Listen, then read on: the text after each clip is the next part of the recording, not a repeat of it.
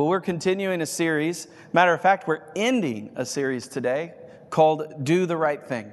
And we've been talking about how important it is in these challenging times to be able to make good decisions, to be able to discern what's the right thing to do at any given moment. And so this series has been about that. If you missed any of it, you can always go back online and check out those messages. But I will do the best job I can in catching you up to speed so you're kind of like, okay, I know what's going on. All right? But I want to start here with our series verse, and that's in Proverbs chapter 3, verses 21 through 22. Hear these words from Proverbs. My child, never drift off course from these goals for your life. Listen, to walk in wisdom and to discover discernment. Don't ever forget how they empower you, for they strengthen you inside and out and inspire you, look at it, to do what's right. You will be energized and refreshed by the healing they bring. And then James 1:5, listen to this. If you need wisdom, ask our generous God, and He will give it to you. He will not rebuke you for asking. Now, if you're wondering what a definition of wisdom is, here's a biblical definition of wisdom. Wisdom is the capacity to see things from God's perspective. In other words, see things from God's point of view and respond according to scriptural principles. Do you see it? Wisdom is seeing it how God sees it, but then responding appropriately, but not responding from what I want or desires or my own opinions.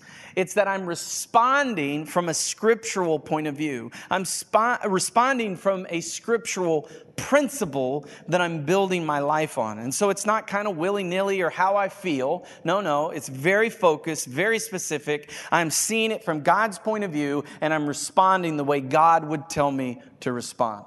That's what the Bible describes as wisdom. Now, wisdom starts with a proper relationship with God. If you don't have a relationship with God, it's hard to have God's wisdom, isn't it? And so if you spend no time with God, I mean, it's how do you even do that? And that would be a biblical point of view. Wisdom is something that if we ask God, the Bible says, if we ask Him, He'll give it to us. So perhaps you're in a situation where you need greater wisdom. God says He will give it to you if you ask Him, because He's generous. He's generous, let me stress that, in His giving of His wisdom. See, we all need wisdom. We all need to get wisdom. We need to make sure that wisdom is infecting, so to speak, all areas of our life. It should affect every area of our life. We should never compartmentalize to certain places wisdom. In other words, I shouldn't just be wise at church and then unwise in the marketplace. I should be both wherever I am. I should be wise there and wise there. That's the goal of God's wisdom. And then here's the other thing that we learned 2 weeks ago, and that is that with wisdom comes many, many gifts from God. And I think that's an important message that you need to go back and watch. But there's so many different gifts that we gain from wisdom. Now here's the point. Wisdom is something that we all need. And what I want you to see today, and this is where we'll spend the remainder of our time, is that wise men and women are generous people. See, did you notice that God is generous in giving His wisdom? Matter of fact, the Bible says that God is generous in giving His Son.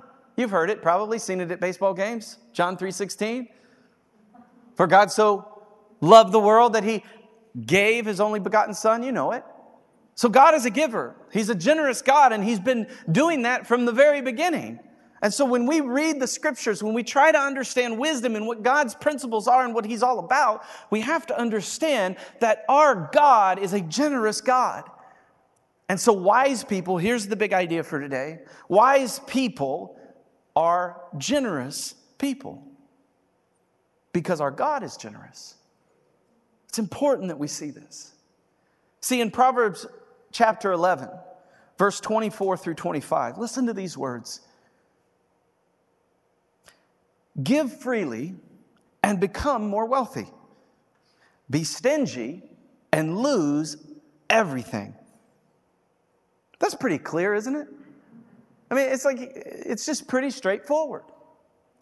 He goes on to say in verse 25, the generous will prosper.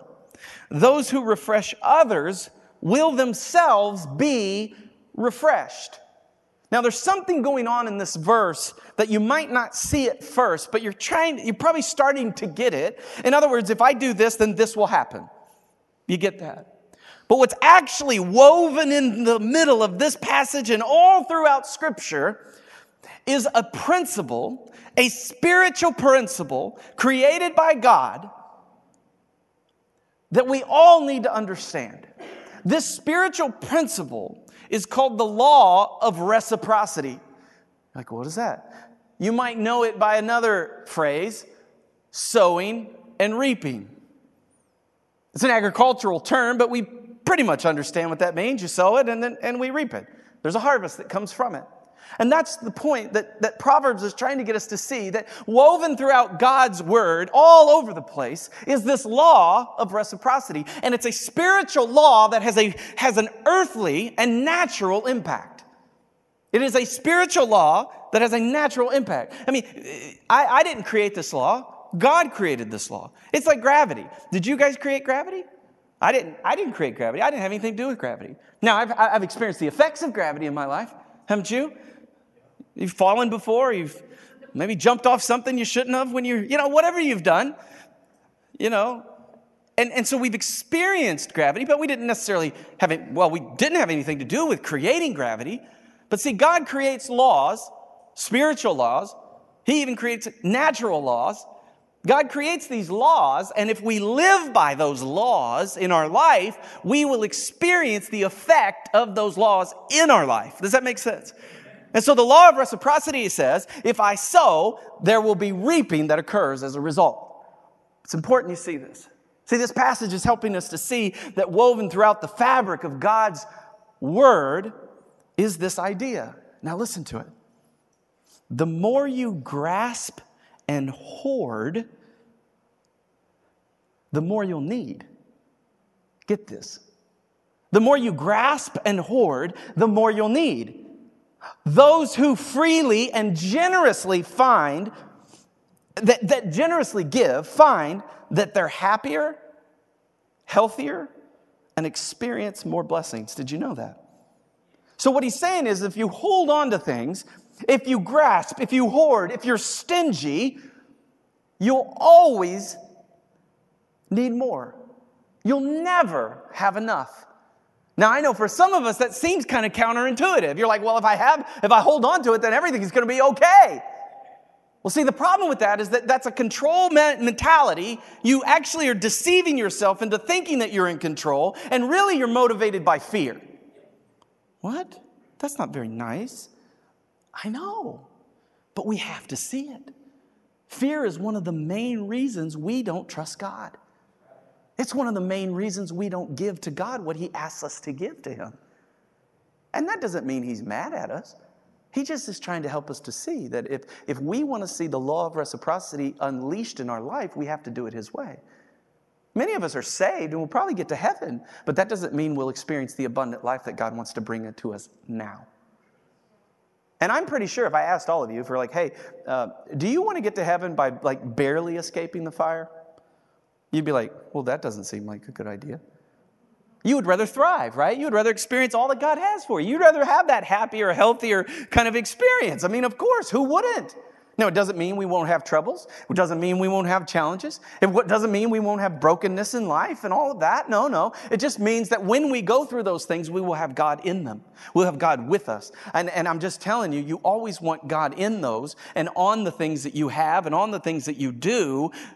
You always want Him on those, in and on those things.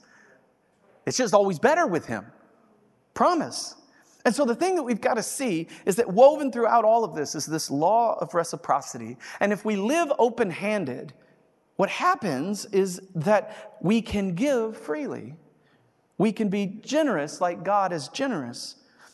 And matter of fact, I think we'll experience a happier, healthier, and even more blessed life if we live the way God calls us to live. See, wise people are generous people, because that's who God is. See, Proverbs 22:9 says it this way. Blessed are those who are generous. We're blessed if we're generous, the Bible says. And then he goes on to say, The cause is because they feed the poor. Isn't that interesting? So you see this kind of basic statement that I'm blessed when I'm generous, but then he specifically says that I'm blessed when I'm generous, but specifically because they feed the poor. I think that's an important thing to see.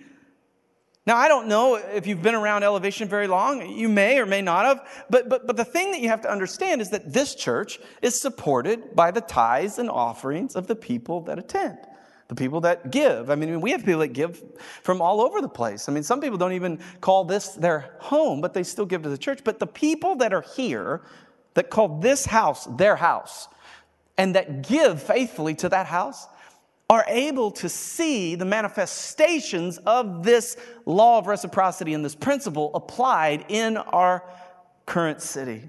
Matter of fact, I don't know if you were a part of the Being the Church outreach or maybe even this Thanksgiving outreach we just did this past Saturday, which was really awesome. And you'll see some of these pictures of us being able to just serve our community. Love the people in our community. Make sure that people who are poor are getting fed, doing the things that we need to be doing as a church to be the hands and feet of Jesus. See, that's the kind of stuff that's able to happen when the people of God are doing the things that the people of God are supposed to do. This is the kind of generosity that's able to happen when the people are being generous. You probably know this, and you've probably seen this illustration before. But it's like they say, how did that go? Where the church is the people, and the steeple, right? You know what I'm talking about? And you got here's the church, here's the steeple, open the church, and there's all kinds of people. You know what I'm talking about? But you know that illustration. And so what it's saying is that the church is the people. The church isn't a building. The church is full of people filled with the presence of God, and that wherever the church goes, individually and collectively, we're bringing the presence of God with us. And that means we're bringing God's generosity with us as well. And so in our city, we're able to be the hands and feet of Jesus when we are being like Jesus, who was generous. We're able to help people. Now, we do that locally in so many different ways. We're collecting turkeys right now to help people. We're doing all kinds of things to love the poor and those who are struggling right now. But we're also doing that around the world. It's not just locally. We're doing that internationally. We have a partnership in El Salvador with Abigail Association, and they're doing some great work down there. And I don't know if you know this, but there was a month during the COVID crisis, somewhere in March or May or April, I don't know exactly. But we were able to fund, and this is really cool, 100 to 150 families having meals for an entire month as a church. Collectively, we did that. Isn't that amazing? I mean, that's what we can do together when we are doing the things that God has called us to do. And then nationally, you may or may not know this, but as a church, we have connections with certain networks. One is called ARC, and the other is called the Next Level Relational Network. And both of those networks and relationships help us to reach out to other people. You may not know this, but there are lots of church plants in this world. This church was a church plant about, 8 or 9 years ago. And we have this beautiful facility now that we didn't have before. But here's the thing. I've got friends that are church planters that when COVID hit, they lost their homes. They have no movie theaters to meet in, and they have no schools to meet in. And a lot of us don't even calculate that. But there are a lot of churches right now that are homeless simply because they can't meet in those facilities. We started in a school. We started in a fitness center, then we went to a school, and then we went to a movie theater. And if we were in the same situation they're in, we would have been homeless at this point. And you know what I love about supporting organizations like this is they help churches like that. They help pastors who are struggling and churches who can't pay their bills and maybe who've lost maybe 50% of their population at this point in their church. And see, these are the kinds of things we do. Do you think that a pastor who's been working or she's been working hard, super hard to see a church get off the ground and do everything they could, bring in their family, doing everything they have to make sure that God's kingdom advances? Do you think it hits them really hard when they can't do it? When they see half their money gone? When they see half their people gone? When you look out and you only got a few people showing up? You think that does anything to someone psychologically? And here's the good news, is that your dollars are helping to support pastors, helping to support churches who are struggling, helping to do those kinds of things. And I'm telling you guys, that is important work. And you may not always see it, but you have to understand that your church, the work that we're doing, the generosity that we're able to bring to the world is so important to the lives of people. We gave $1,000 to some pastors in India because in India they couldn't leave their house. They wouldn't let them leave the house. They couldn't even get food. And that's a thing that as Americans we don't understand. And what I mean by that is when you're poor, world poor, not American poor, but world poor, guys, social distancing is a luxury.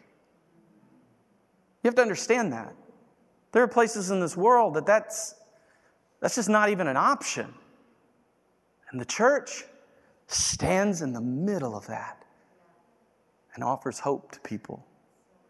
Offers hope to people who are struggling, suffering, the poor that need help. That's what we're doing. When you give, that's what you're doing, is you're supporting those kinds of things in order to see these kinds of things happen in our world. Jesus was preaching a sermon. Matter of fact, it's recorded in Matthew chapter 5, 6, and 7. Some people call it the Sermon on the Mount. And he was preaching this sermon, and he had this to say, and I think it's so pertinent to what I'm talking about today. He says in Matthew 6, 19 through 21, he says, "Do not store up for yourself treasures on earth." Notice the location. He says, don't store them up on earth. And he goes on to say, well, because moth and rust, they'll destroy it. The thieves can come and steal it. But store up for yourselves treasures in heaven. Notice the location. Earth, heaven being contrasted. Where moth and rust and the thieves can't steal. Look. And then he says this. Look at this. Look. You've got to see this. He adds another layer. He says, for where your treasure is, there your heart will be also. So what is he saying? He's trying to help us to see that there are locations. And one of them is earth, and one of them is heaven. And if we store up heaven, if we store up in heaven, what happens is that those things can't be affected by the natural world. But if we store up on earth, those things can be affected by the natural world. And then he gives like this amazing attachment. He says, whichever you choose, if you choose to store up on earth or if you choose to store up in heaven, when you put your treasure there, he says your heart goes there as well. In other words, your heart is tethered to the place that you put your treasure. And if our heart is tethered to the world and to the things of this world, those things will end. But the things that are attached to the heavens will live forever. That is something to pay attention to. See, Jesus is trying to get us to see that there's a way to go about life that leads to greater impact. There's a way to go about life that leads to greater impact in the world and in the heavenlies, in our lives and in the people's lives around us. Because nobody gets to the end of their life and says, man, I wish I would have watched more Netflix. I wish I would have just had more stuff. No. We say, I wish I would have made a difference. I wish I could have done that. I wish I could have helped. I wish I had more time. I wish I did this. Why? Because those things matter. Those things matter in eternity. And that's what we have to see. See, giving helps us gauge. Giving helps us gauge whether or not wisdom has taken root in our life. See, giving is a great measure to help us tell the truth. You ever heard of financial advisors say, if you want to know what people care about, look at their budget? Look at where they spend their money. Look at their bank accounts. So like for me, I like to eat out. Anybody else like to eat out? You're not doing much of it right now, are you? But we like to eat out. I love to eat out. So if you looked at my budget, you would see that I spend money eating out. And you'd be like, man, Pastor likes to eat out. Because it's right there. You can see it. I can't hide it. I can't lie about it. It's right there. And that's what we have to see, is that when we lay ourselves open, so to speak, and we look at our giving and we look at our patterns, we see what's real. And are you like me sometimes? It's like you see what's real and then you do like kind of like these gymnastics to kind of try and convince yourself it's not true. You ever do that? You're like, you really don't want it to be true, but you're like, oh, that it really is true. I spent that much on a credit card buying little cat dolls. I mean, I don't know what your thing is. You probably like little cat dolls or something, and you spend lots of money on cat dolls.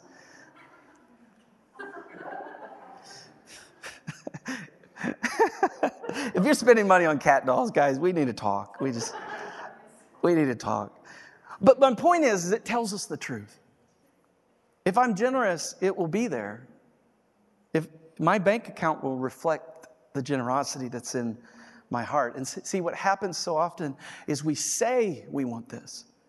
We ascend to this idea because we know that God is generous. Like if I asked you, if we were sitting having coffee and I was staring you face to face and I said, do you think God is generous?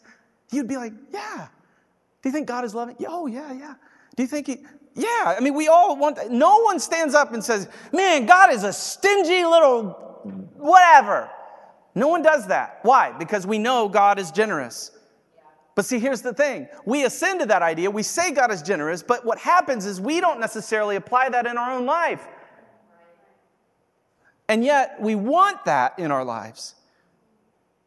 And here's the thing. In order to have it, we got to start to do it God's way. We actually have to look at the numbers. We have to say, you know what? I'm really not doing this. I mean, here's the point. If we come to church and we give $1, let's say we give $1, right? And you have a job. You're gainfully employed, all right? If you're not employed, you can't give dollars. I get it. But you're gainfully employed. You come and you give $1 in the bucket. What that says is that you made $10 last week.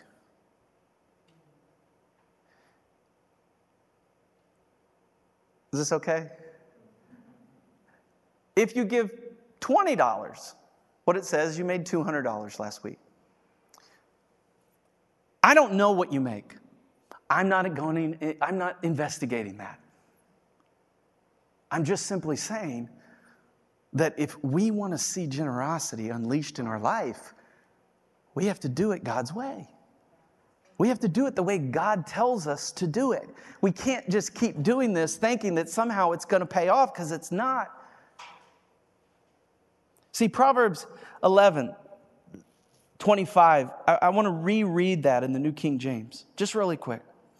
The generous soul will be made rich, and he who waters will also be watered himself. Do you see what's being said there? In other words, if I become generous, the Bible says that I will become a rich person. Now, that doesn't mean that I'll have a big mansion on a hill. Because, see, richness can be so many things. I would much rather be blessed than rich. I would much rather experience that. And so my point is that it's not about having a bunch of money. It's about being able to live into the abundant life that Jesus describes to us. But the Bible says if you are a generous soul, you will be made rich. Then he says, if you give water to someone, refreshing them, you will in turn be refreshed. Do you see the law of reciprocity? If I give water to you, I will then be receiving that back, is what he's saying. And what's really cool about that is the person on the receiving end also gets water. So you're refreshing them with water, and at the same time, you're being refreshed. That's God's rhythm that he brings. That's why when you help other people, you feel good. Like when you help someone or you give something or you do something, what happens is you walk away going, wow, I feel good today. I'm glad I did that. Why? Because there's a spiritual law in play. And that spiritual law is the law of reciprocity. And you are now being filled spiritually by your actions. And that's what God wants you to see. There's a law of sowing and reaping. Then look at this in Luke chapter 6, verse 38. Give and you will receive. That doesn't get much more clear. Give and you will receive. Now, you're like, well, is that real? Watch this. Your gift will not return to you. Your gift will return to you in full. Watch this. Pressed down, shaken together to make room for more, running over and poured into your lap. Holy moly. So picture this, a big grain silo. You ever seen one of these things? And I guess they have little, ways to shoot the grain out the bottom of them, right? You open the little valve and the grain comes out of them. So imagine you're underneath the grain elevator and you got your bucket. And you're sitting on the ground with your bucket. And someone opens the grain elevator and the grain comes out and it starts filling your bucket. And you're like, whoa, there's a lot of grain. And it's filling my bucket. And it's getting really heavy. And it's in my lap and it's starting to hurt. And the next thing you know, the bucket is all the way full. And the grain is falling out over the sides. It's overflowing everywhere. It's going, right? You get it. And now you're actually covered in a mound of grain. That's the picture that God wants you to see. That's the generosity of God. He literally says that you will see that kind of overflow in your life if you do it my way. And then he says this. He says the amount you give will determine the amount you get back. And I know some of us in the room hear that and we say, Or we read it and we say, I've seen people do bad things with this verse. And I just want to say to you, listen to me.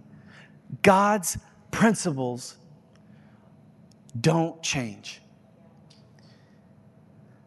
Please do not base your life on what someone else did with God's word. There are lots of sinful people in this world, even preachers. And sometimes preachers do bad things with God's word. But let me be clear. God's word is unaffected by the sin of human beings.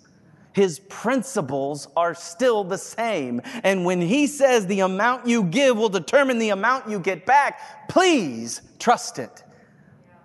Do not live your life opposite or separate from it simply because someone did something sinful with it. Embrace this principle and you will see the generosity of God in your life. And so I want to give you 3 things before I close. The first is giving that is wise is first. Giving that is wise is first. Proverbs 3, 9 through 10. Listen to this. Honor or put before yourself. Honor, put before yourself the Lord with your possessions, and listen to this, with the first fruit of all of your increase. Do you notice he doesn't say second fruit, third fruit, fourth fruit, fifth fruit? No, it's first fruit. So he says, with your possessions and what you will receive in the future, the first fruits of what you receive, or the increase that comes into your life. And then he says this, so your barns will be filled with plenty and your vats will, see it again, overflow with new wine. This God is interested in overflow. That is awesome. That is amazing. That's what some of us need in our lives today. And here's the point. It can be true of your life if you'll simply reach and grab hold of the spiritual principles that God has created for you. You notice he says, honor God or put him first He doesn't say give God leftovers from the night before. No, he says give God first. He doesn't say give to God after you pay your bills. Now, I know this is subtle, and I know you're like, Pastor, you're just being legalistic. Well, I don't think I am. And the reason I don't think I am is because God's very specific about it. There are things in the Word where He's a little bit more nuanced.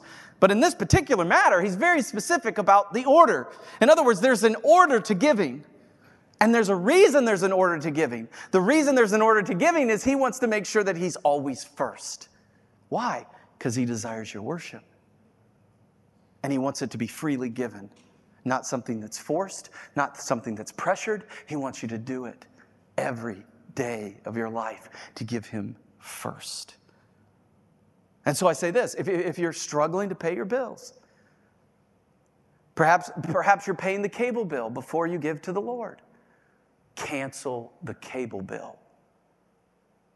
And I know that's hard because you're like, I need cable, I won't survive. Yeah, you will. As a matter of fact, you'd probably be better off. There's lots of free stuff out there. But here's my point. If that's a struggle, then God's asking you to examine what's there. He's just wanting you to see what's going on there. Why is it that you're not willing to honor me in this way? Does that make sense, what I'm saying? And I know that this is kind of a hard thing to swallow, but it's important because I know everybody in this room wants to see the overflow. Everybody wants to experience that life. But so often in our spiritual life, we want everything that God wants to bring into our life, but we don't want to do anything to get it. We don't want to honor Him in that way. And I'm just telling you, and I know that this is going to be hard because it leads to a regular disappointment that you have in your heart. Is that somehow God's not showing up? Is that God's not being true to His word? And I'm just here to tell you, it's not that at all. My friends, God will always be true to His word. And so if there's ever a problem, it's not God. Number 2, giving that is wise is intentional and joyful. Giving that is wise is intentional and joyful. Listen to this in 2 Corinthians 9, 7 through 10. It's so good. You got to hear this. You must each decide. Did you see that? That's the intentional part. You must decide in your heart how much to give. Now, he doesn't say, decide in your heart how much to give based on what you think. He says, decide in your heart what to give based on what? I'm thinking he's meaning God's principles, not based on what I think or feel, because in just a moment he's going to get real specific. He says, and don't give reluctantly or in response to pressure. Do you see that? We're not supposed to ever give because we feel like we have to. We're actually supposed to give because we want to. Like it's a joyful thing. And it should never be a thing of pressure. In other words, if you have to be pressured into giving, there's a problem. If your preacher has to stand up and be like, you must give. And if you don't give, you will burn in the lake of fire. If I have to do that to you to give, there's a problem. There's a misunderstanding and a misapplication of God's word. Because see, I should give because God's a giver. I should give because He first gave to me. It is the only reasonable response for the love that Christ gave me. That I give Him back my love, my heart, my money, anything you want, Lord, take it, it's yours. See, I should never give reluctantly or under pressure. And then he says this, for God loves a person who gives cheerfully. In other words, with a smile on your face. Like you should be happy to give. You should be excited. Every time you press that button or write that check, you should be like, yay, I get to give today. Matter of fact, some of you need to sing a little song every time you give. You just need to sing a little song. Say, thank you, Jesus, I love you. Thank you for giving, and I give to you. I just wrote that. And then watch this. And God will generously provide all that you need. Then you will always have everything that you need and plenty left over to what? Share with others. Oh. Did you know our budget would triple if everybody in this church tithed?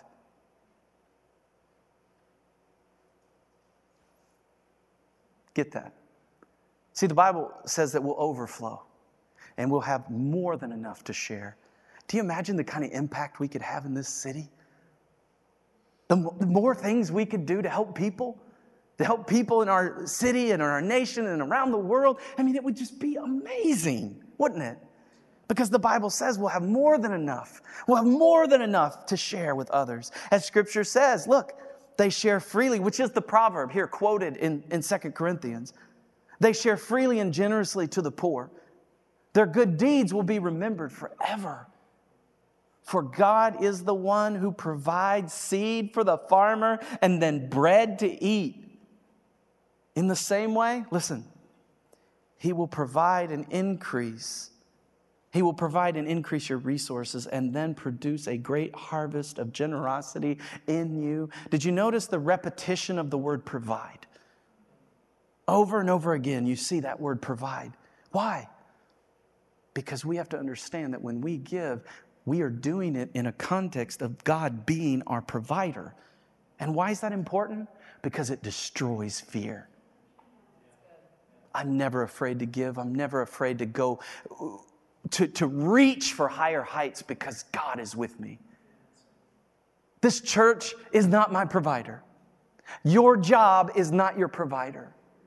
Your spouse is not your provider.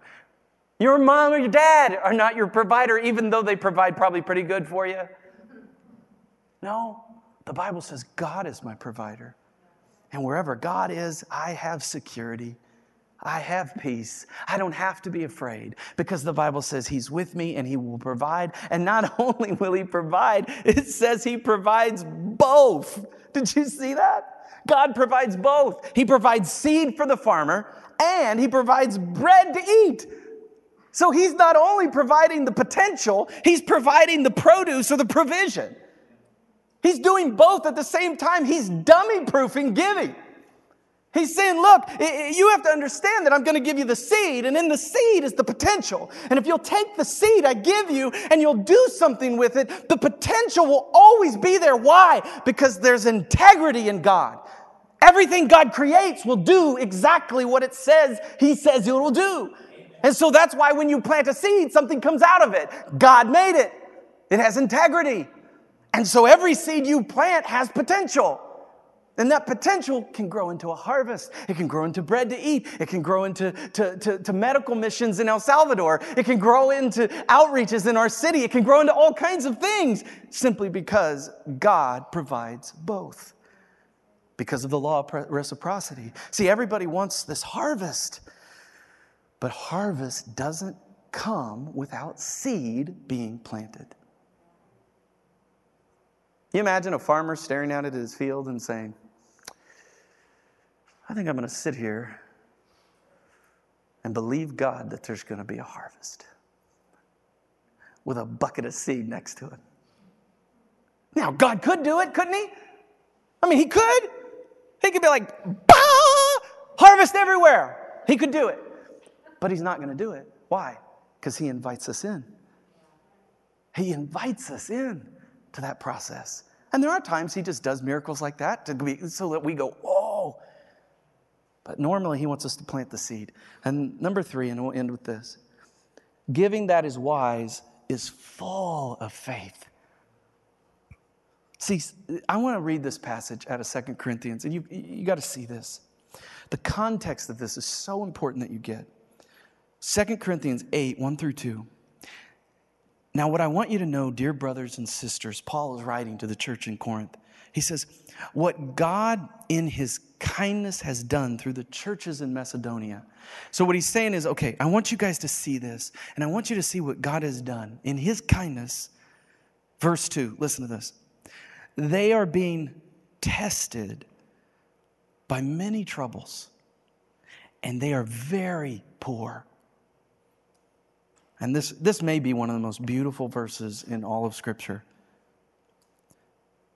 In the midst of the trouble, in the midst of being very poor, but they are also filled with abundant joy,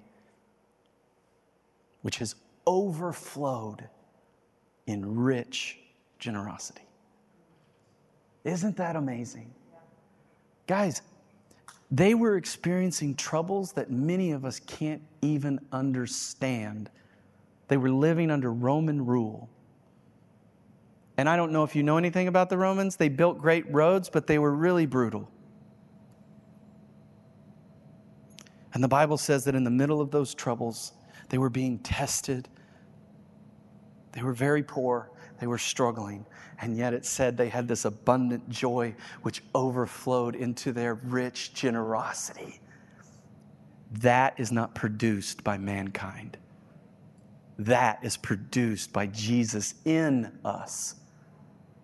And that's what Paul wants us to see. Because see, I think this is so important we see this, is that faith that can't withstand trouble may not be real. I say may because I don't know for sure, but I know that faith is intended to stand up in the middle of tragedy, in the middle of trouble, in the middle of difficulty. See, when we keep giving, when times are hard, it proves to us that our faith and our trust is in God to provide. Do you see? When I continue to give when things are hard, it proves to me, not God. He's not confused. It proves to me that my faith is real and that I believe that He's my provider. And so we need to give God first. We need to do it intentionally and joyfully, and we need to do it full of faith, believing that God will always do what He says He'll do. And as I end, we need to sow some seed. All of us need to sow seed. You may be a tither. That's great. Give some sacrificial offerings over and above your tithe. Sow some seed and watch what God will do. If you're not a tither, start tithing. If you are tithing, keep tithing, even when it's hard. And for some of us, you have more than enough, and you need to stretch and allow your faith to grow. And you know what's going to be cool? Is that we will be able to then share with those around us who are struggling. And the church will be exactly who the church is and who God wants us to be. Let me pray for us. God, we thank You for Your word. We know that it can be challenging sometimes, but Lord, we ask that whatever it is You have for us today, that we'd receive it. We receive it right now, God.